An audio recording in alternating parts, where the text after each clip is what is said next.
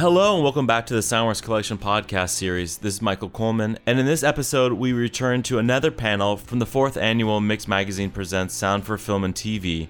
This is an all-day conference spotlighting the techniques and technologies behind sound for picture from production to playback. And in this panel we explore the sound of War for the Planet of the Apes. This panel is moderated by Avid Pro Audio Solutions Specialist Ozzy Sutherland and features re-recording mixer, supervising sound editor, and sound designer Will Files, Apes effects editor, PK Hooker, additional sound designer and sound effects editor, Dave Garimaldi, and supervising sound editor, sound designer, and Ape voice pre-mixer, Doug Murray. I hope you enjoy. You ready to do this then? All right, this is Will Files, re-recording mixer and sound supervisor on the show. PK, Apes effects editor. Yeah, that's you. And Dave. Dave was our lead sound effects editor and additional sound designer. And then there's Doug, somewhere in Ireland. Doug's in Ireland. He's on the screen. He's hearing us. That's crazy. Hello. Cool.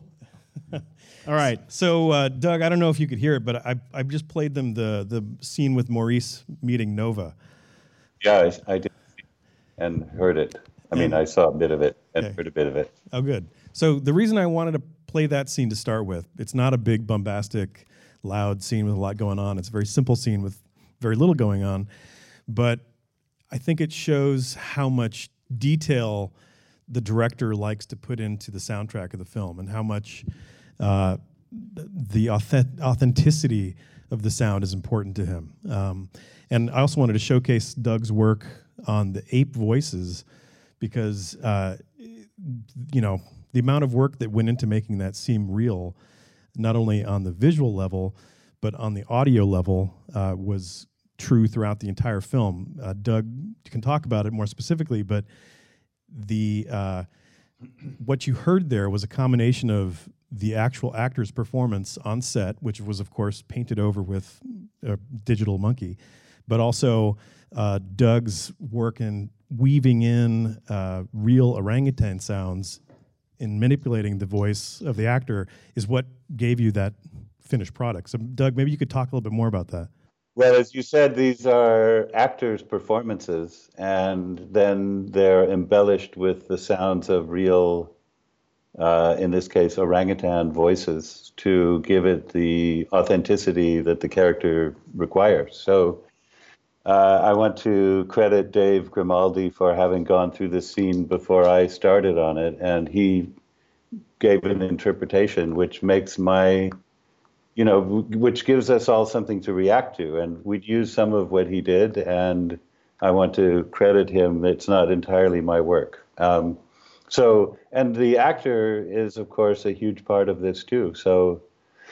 But as you can see, the voice of this giant creature requires some power, some low end, some animalistic qualities, which are not in the voice of the 40-something-year-old actress who plays Maurice so beautifully. And so we augmented and added sounds like the sort of little grunts and breaths, little nose sniffs, and small sounds, which are from a wide range of recordings of orangutans that have been made at various times during the apes, history of these movies. But a lot of them were done by us on this film. PK and I went out to the LA Zoo, for example, and recorded a bunch of great orangutan close sounds from the wonderful orangutan they have there. So anyway, the quality of the exotic, almost alien nature of the voice of this creature is part of the character of Maurice, and we wanted to, which we had established in the previous films, and we wanted to keep it going, and also the gentle nature of this character. Maurice is he's a mensch, he's always there for you when you need him. And he's a very gentle, thoughtful, wise character who never uses his strength unless it's absolutely required to vanquish an enemy. So in this case, he's the most tender possible friend to this terrified little girl. And, we wanted to have him open up her defenses and to, calm her down. And whenever the actress actually vocalized, you hear those sounds in this track. She did an incredible job emulating the sound of an orangutan. We augmented those sounds to give them more low end, and we added extra sounds to where it seemed appropriate for the character to give it, that kind of big animal alien quality that is Maurice and the, anyway, so there you go. That was kind of what we did. It's a sound that we worked on intensely at the very beginning, and it was mostly effects at that point. And then after a while, Matt started to question that, and he wanted us to look more at the voice of the actress and try to work it in more. So we did in this scene. Towards the end, a lot of her little sounds are from her. And those are very similar to, those are real orangutan-style sounds. So it was, and she did a good job. So anyway, that's her voice. There's another aspect of this scene was the waves, but we kept trying to add more stuff to the scene to, fill it out and make it, more immersive and all that. And, basically we kept finding that the more we added to the scene, the less intimate it became between the two characters. So we ended up taking out nearly everything except for just the sound of the distant waves. There's a little bit of wind in there and a little bit of creak every now and then from the room, but mostly it's just waves treated in a multi-channel reverb to make it feel like it's both, down on the beach, but also echoing a bit in the room. So it's about as simple of a scene as you can imagine, but it took a lot of thought and time and energy to get to what you hear at the end. So, and on that note of time and energy, you and I had met when you first started this. How long were you on this film? I think we were on the film for almost in a year. Is that, or maybe was it more than a year? 18 months. I remember this conversation. So Dave had 2 birthdays on this movie. Yeah. Nice. So there you go. Nice. Which, that's sort of a challenge in itself. The way that the director likes to work is he likes to build the track as soon as he starts cutting the movie. He wants to start developing the sound. And part of that's because so much of what you see in the early cuts is just guys in pajamas jumping around acting like monkeys. So it's like we have to try to give it some feeling and some authenticity, and to help the studio people who don't always have the best imaginations to think about what the final movie might feel like, But it's not just a dude jumping around. It's one specific special dude. It's Andy Serkis. Andy Serkis. That helps a lot. Yeah, he helps. I mean, that is actually a really good point. The first time we saw this scene, it was Karen Konoval who plays Maurice, and it was so captivating just to even watch her face without any of the Maurice, digital stuff on it. So I knew the scene, once it became Maurice, would be amazing. I wasn't really prepared for how amazing it would be with the real Maurice in there. But just the performances themselves gave us a tremendous amount to work from. But then, of course, there was also a tremendous amount of work that we all had to do to get the monkey emotions to feel right.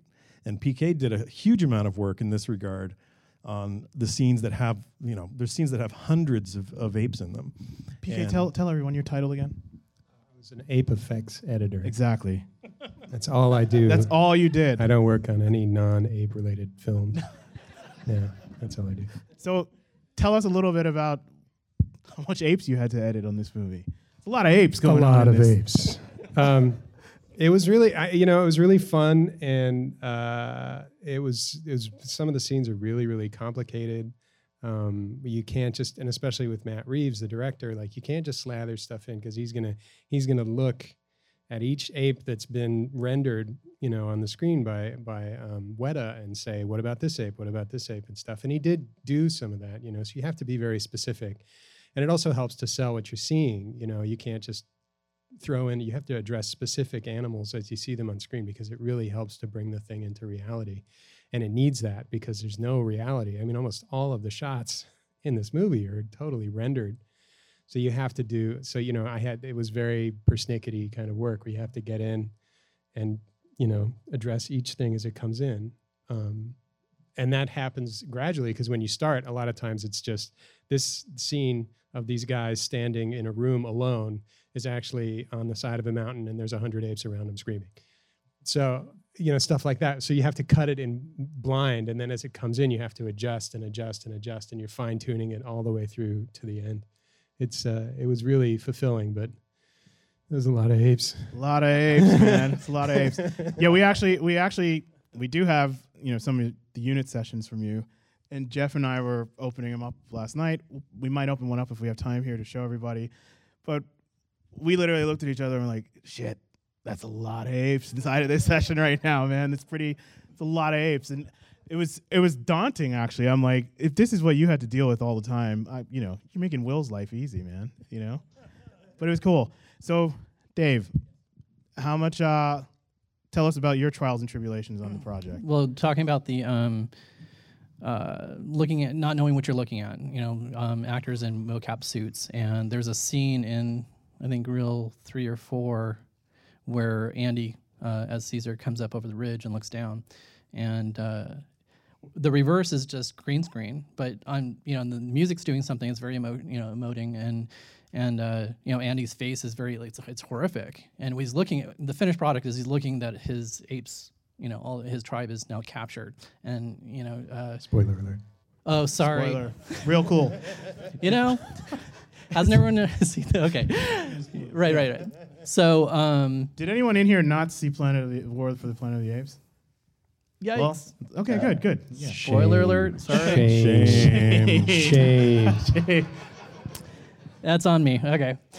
So, we were running it with Matt, and it was an epic fail because I cut all these. I didn't know what I was looking at, so I cut all these slow down animals, and just kind of give it that kind of wailing sound, and it wasn't right. It was a lot of it's not right in this process. Well, it was the one epic fail, I think, and it was early on, and I think we talked about it not to show them until we're absolutely positively sure what we're talking about. Because, the problem in a movie like this is you have to do so much just of your own imagination of what the scene might become someday when you start working on it, especially if it's a year out from the movie being finished. That's the crazy part. I remember we were installing your S6.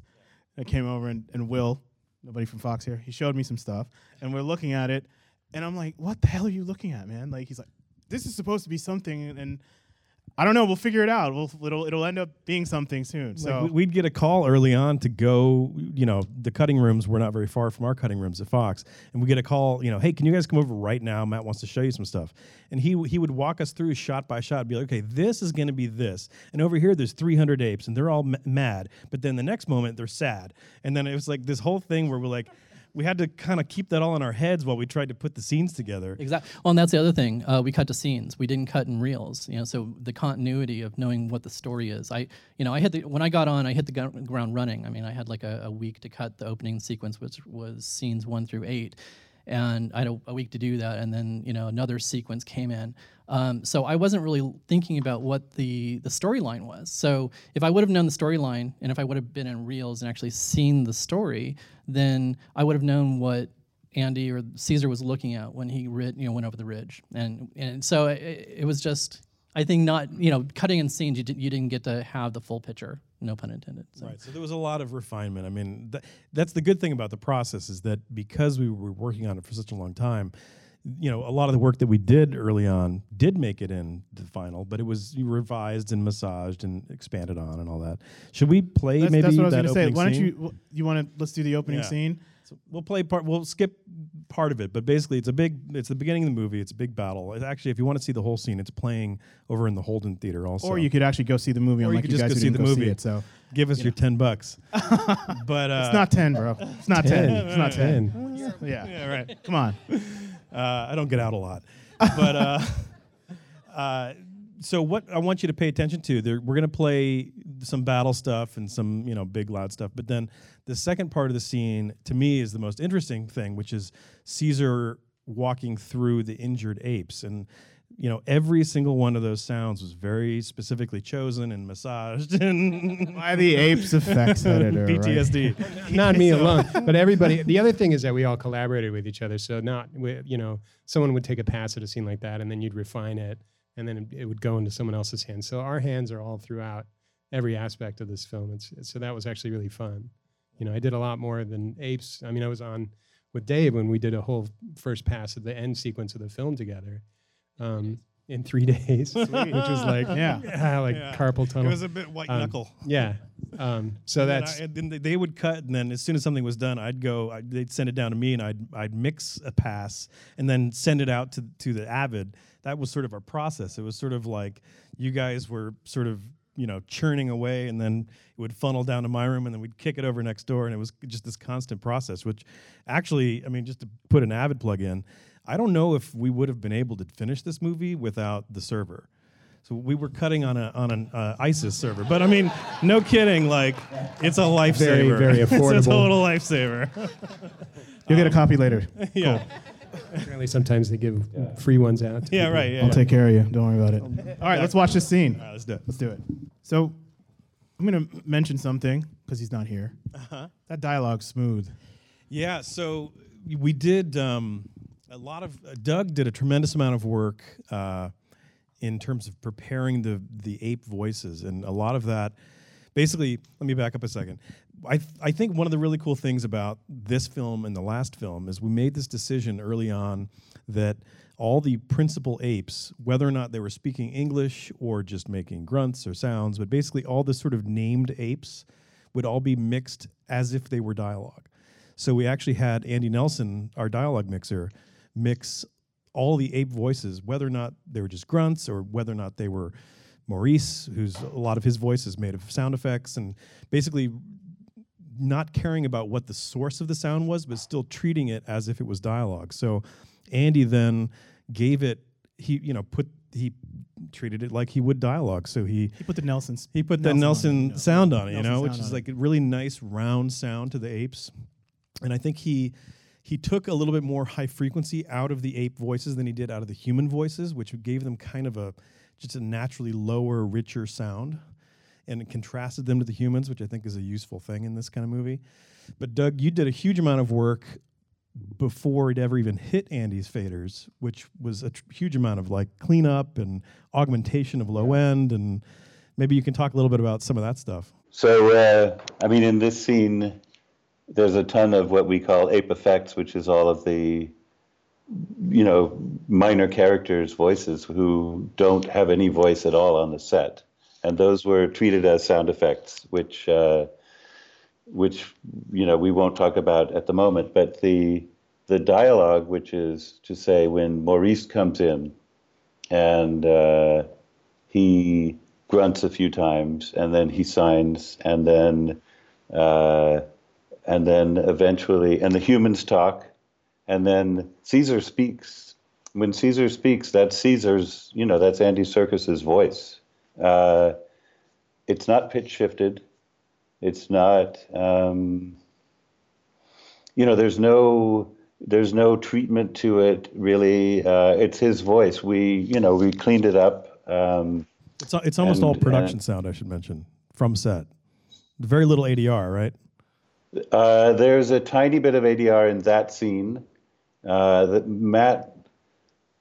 was a really interesting process. Matt gave Andy Serkis the opportunity to watch every line he delivered in the movie on the stage, on the ADR stage. So we had Andy in at Fox, and we had him go through, and we watched every dialogue scene that he's in the movie, and we spent a day and a half on this. And he got the opportunity to update anything he thought he could perform better.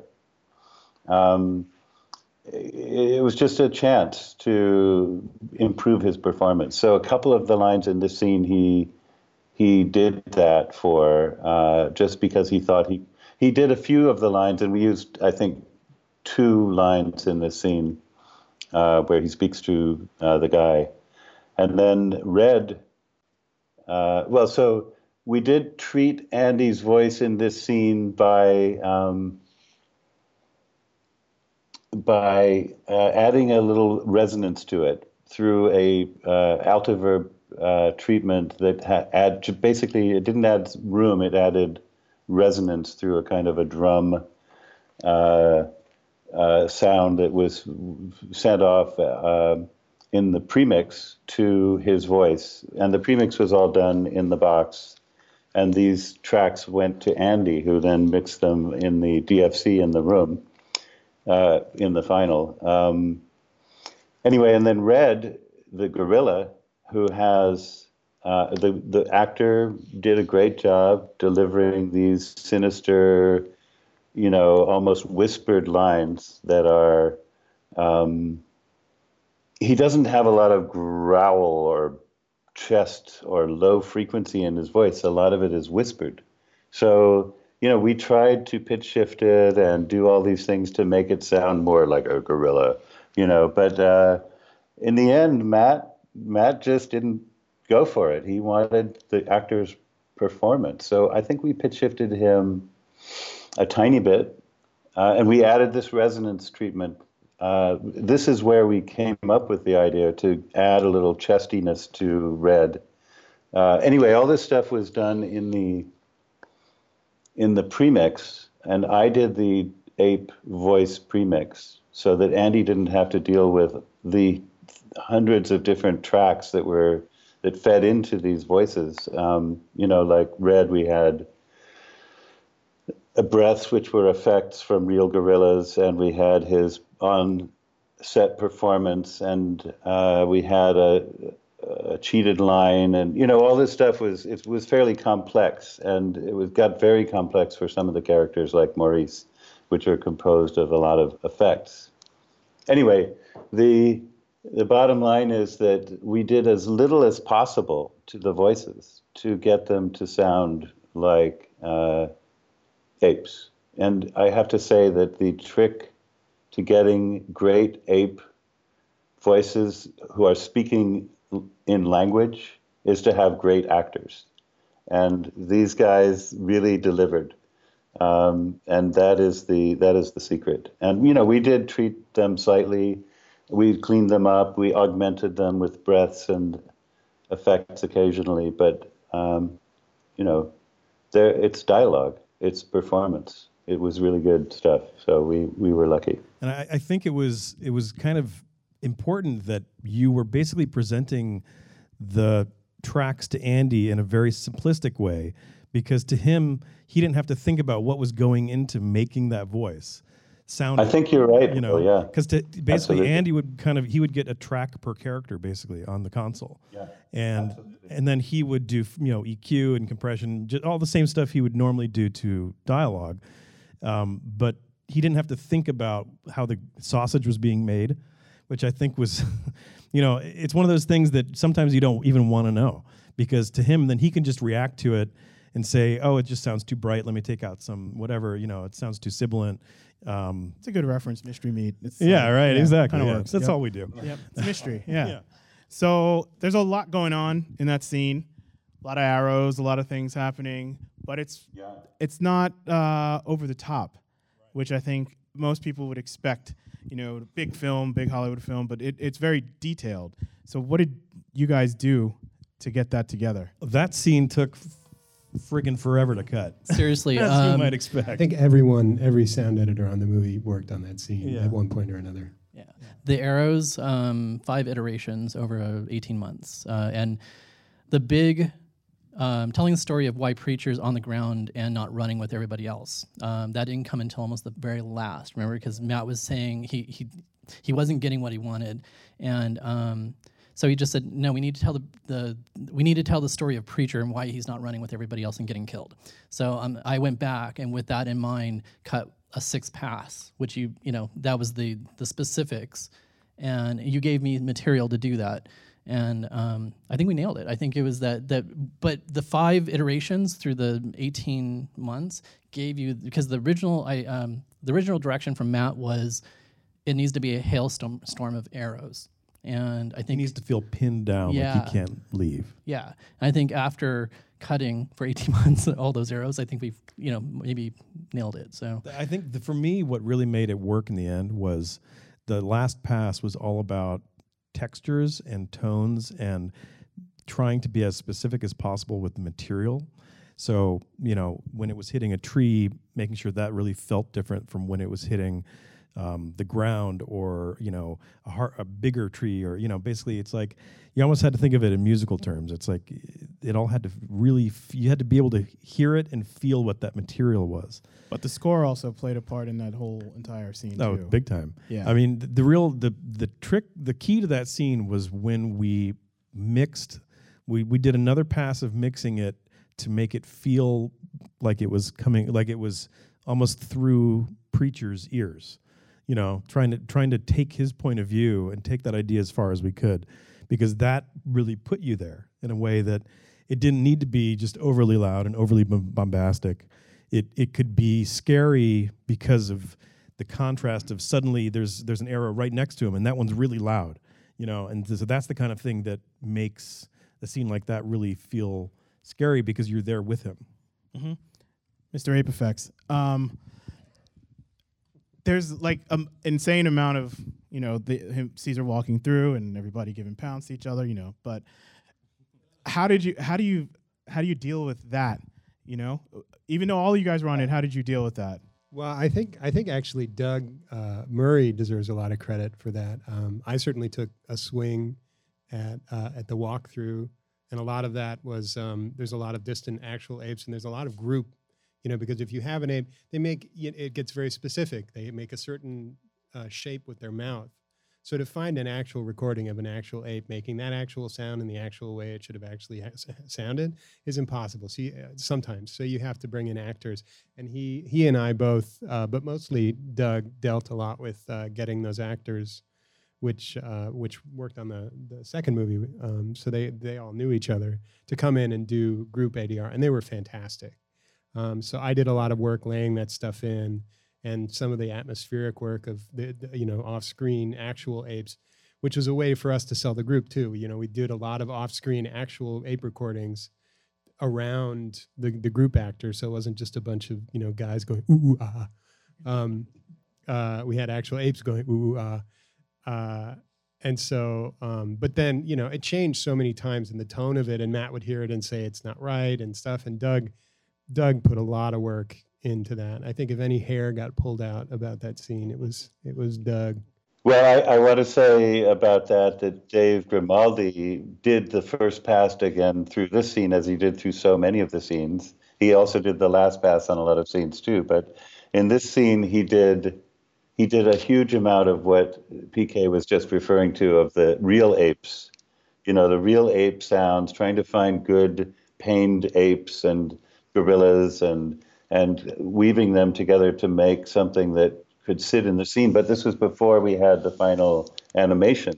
So we had to go back through it several times, as he did with the arrows in the earlier part of the scene, to keep it updated. I don't know how many passes we made through this scene, but it was a lot.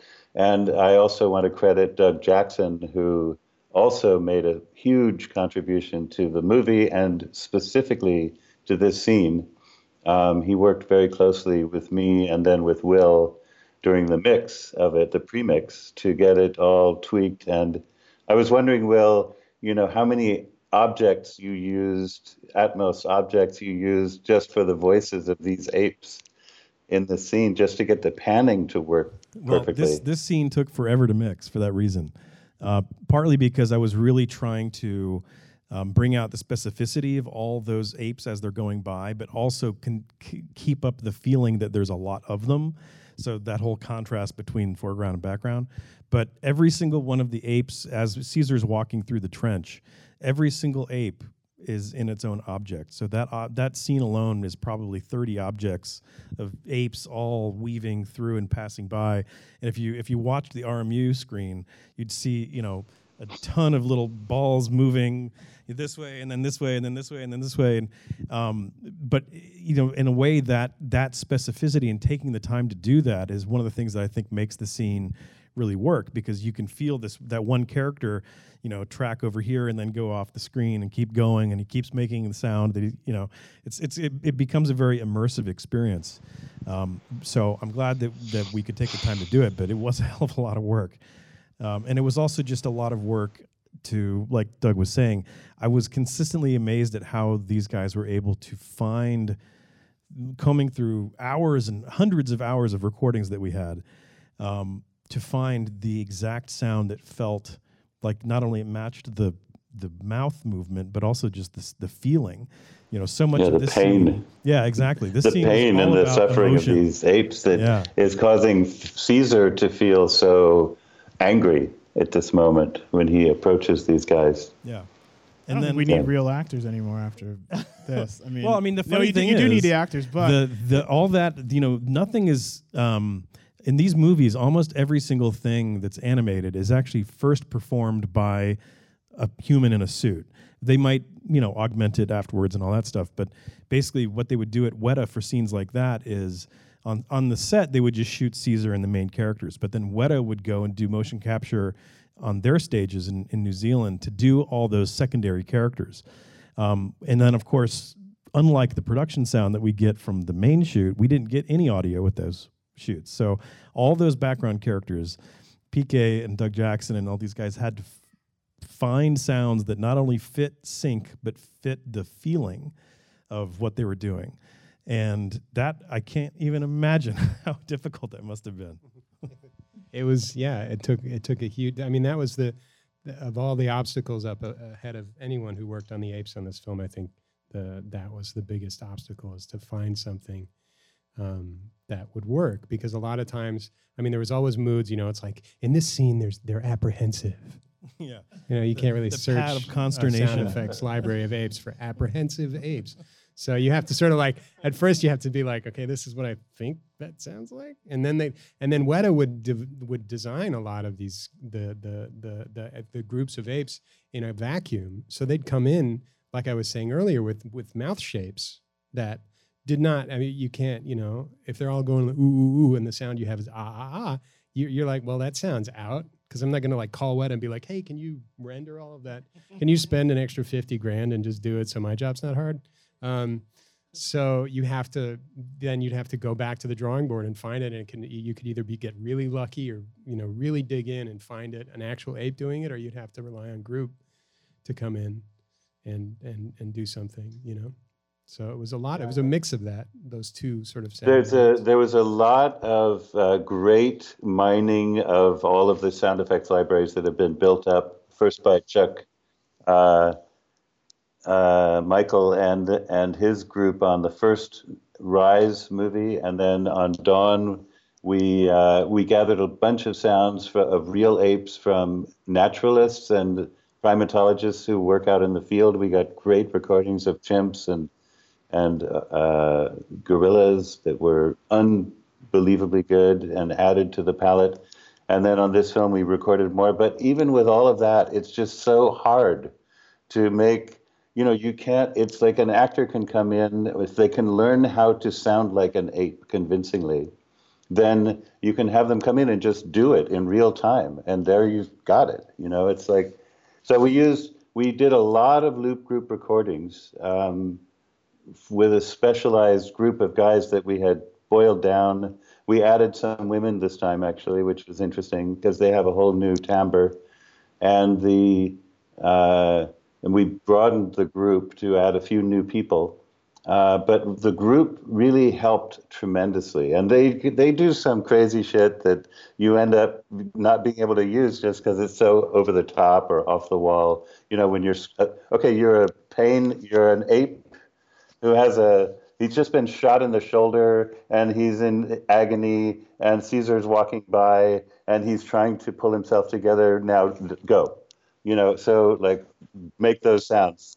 And they do all these crazy things, and you try to get them to do up and down and all range of things, and then some of it is great, some of it is just so good. So it was really, as PK said, we leaned hard on that in certain scenes. This one has a lot of that, actually.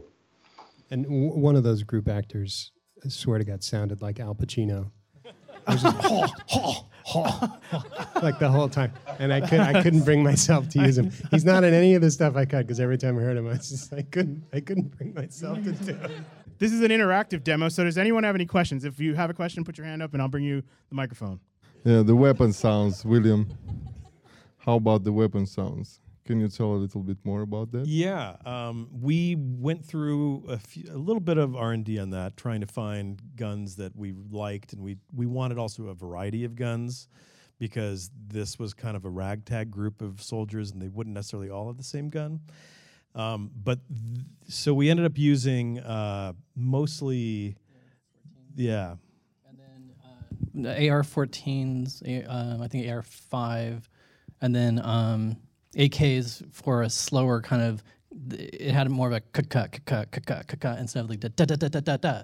So it's almost like music. Right. Like I didn't really look at the weapons and go, okay, that's that gun. I mean, I did to make sure it was in sync, but I didn't kind of match the type of gun I think was on the. I kind of just made it sound like music, I think, and it had to work. Well, and I mixed it like I was mixing drums. I usually, for guns, I often think of mixing guns like mixing drums. It's like I do a lot of parallel compression on guns so that I can get that really full-bodied sound of the gun but still get the snap of the transient from the dry signal. So I do a lot of that. I actually used an old Avid plugin called Smack. I love the way that does guns and drums. Another plug. Good job. Yeah. It's an old one, but it's a good one. And it's one of those things, it's kind of it's a compressor. It's basically supposed to sound like a distressor. If anybody's ever used the old distressor box, which is, of course, it's yet another thing I've ripped off from Gary Rydstrom, because he used that all over Saving Private Ryan. But it's the kind of thing that, to me, just adds a lot of character to guns, and it helps give you that sense of being kind of overwhelmed by sound without it actually being too loud.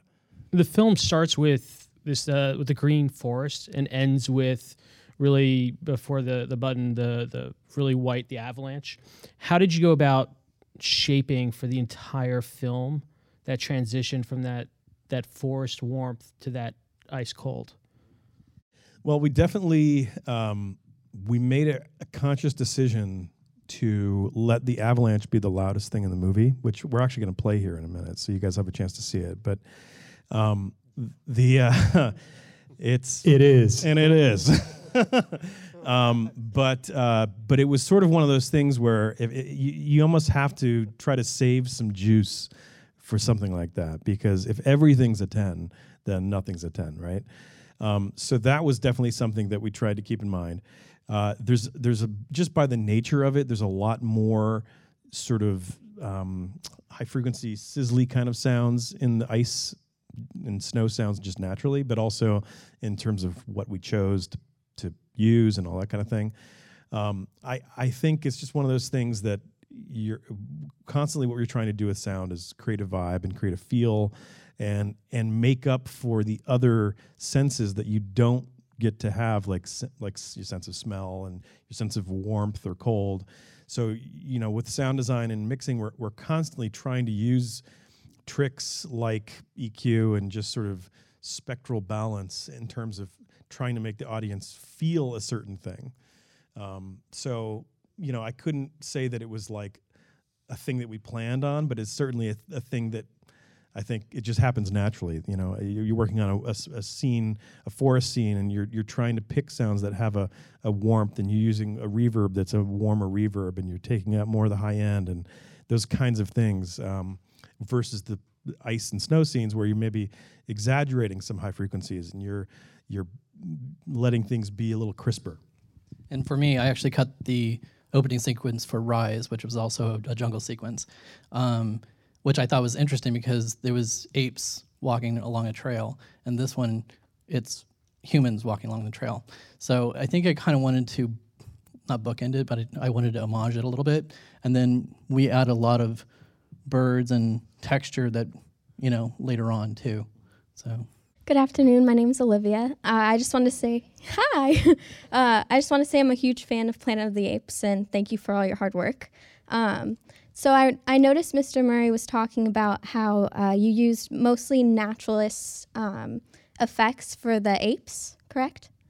Or an archive of sound effects for the apes? It was a lot of it, yeah. Yeah. I was wondering if you actually had a live recordist that was seeking out sound effects for the apes that was on your team.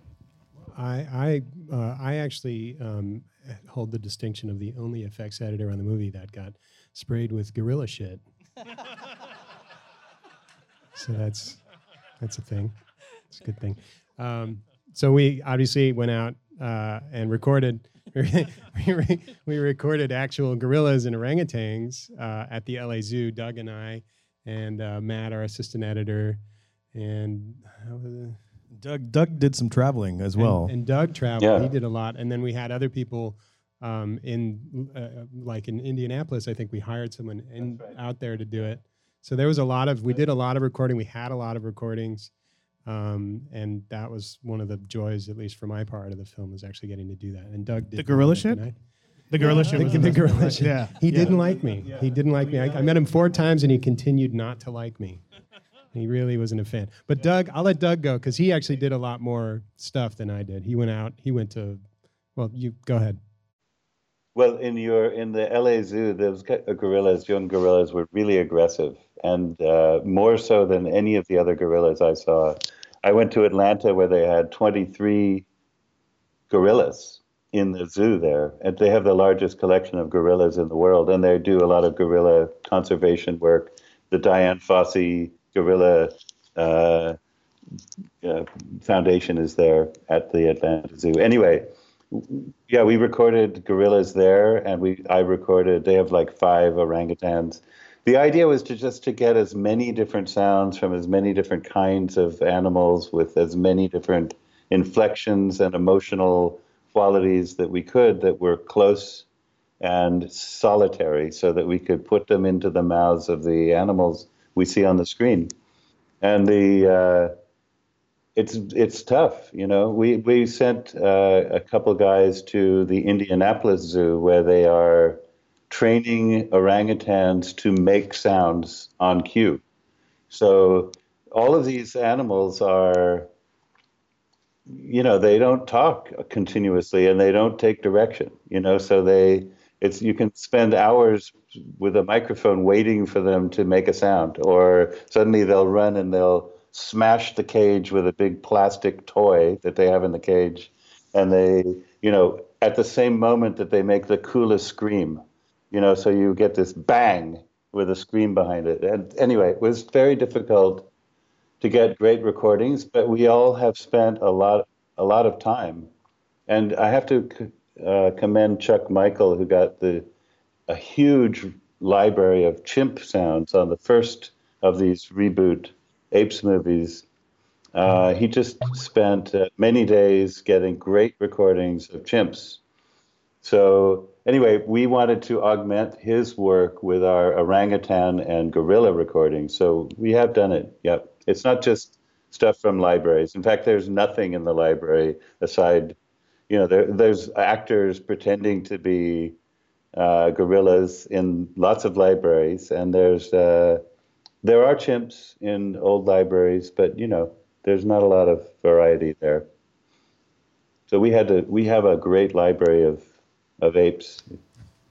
Cool. No. Anybody else have a question? So I really like the work you did combining the effects sounds with the actual vocalizations of the actors and actresses, and you touched on it a little bit, but how did you go about maintaining the integrity of the actors and actresses? Because they're already losing their visual portrayals of themselves, being that it's CG.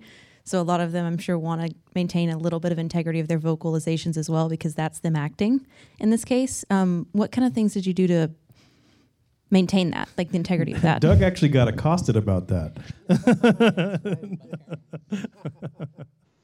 Well, I'll tell you, when you have Andy Serkis, you don't do anything. You just let him do his thing, and he is that character. He's quiet when he should be, and he speaks when he should, and he makes the right grunts. Karen Konoval, the incredible actress who plays Maurice, just believes, that she embodies an orangutan when she's performing. And she doesn't understand why we don't just use her voice, and that should be perfect. But we need to augment it from time to time in order to add the chest, the exotic character of an orangutan that you don't get. They have these big sacs under their chins, the males do, that have a resonant quality that gives them that kind of thing that they do, that it just adds a kind of almost like those big V8 engines that you get in those old Chris Craft motorboats that go, or a Harley or something, those kinds of sounds the orangutans can make themselves, and she doesn't have that range. So, we have to augment her performance. All of her breaths and little chuffs and sounds are all in the movie. So we never replaced her where she did the right thing. We only put other sounds in when the orangutan is doing big, dramatic sounds where he's using his entire chest and, making these typically orangutan sounds. So we had to put in sound effects. So her performance was the guide in that case, and we augmented it where we needed to. And as Will said, she was very particular that she had a very strong view that we should really go with her voice. And Matt, on the previous film, didn't agree with her. On this film, he did agree with her. And she had really upped her game, so I think it worked. I think that was the most interesting thing to me. So basically, she was disappointed that on the second film, we didn't use much of her voice, and for the reasons Doug's talking about.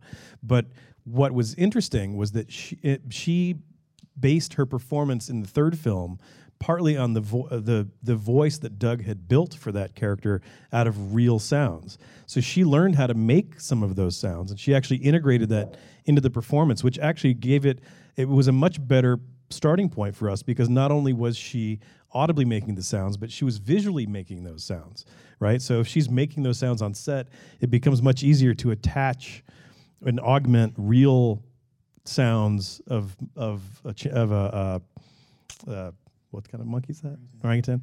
Yeah. It's not a monkey, it's an ape. It's a great ape. Sorry. It's an ape, man. Come on.